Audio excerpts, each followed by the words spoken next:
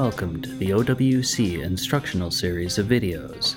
In this installment, we will be adding a second hard drive to an early 2009 Mac Pro. We have already gathered our materials, shut down, and unplugged the Mac Pro.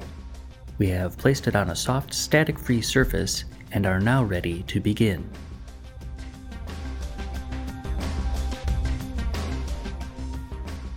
First, we will need to open the side access door.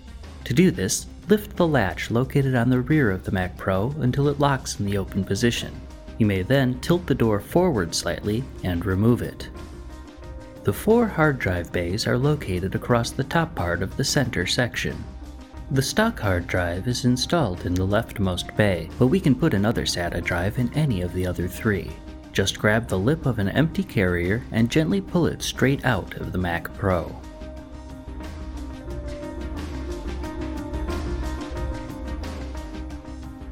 Looking at the drive carrier you just removed, you will see there are 4 screws.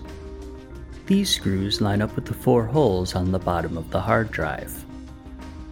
With the SATA connector on the drive facing away from you, line up the holes with the screws as shown. Then, tighten them in. Once the screws have been tightened, simply push the carrier back into place, making sure it is firmly seated.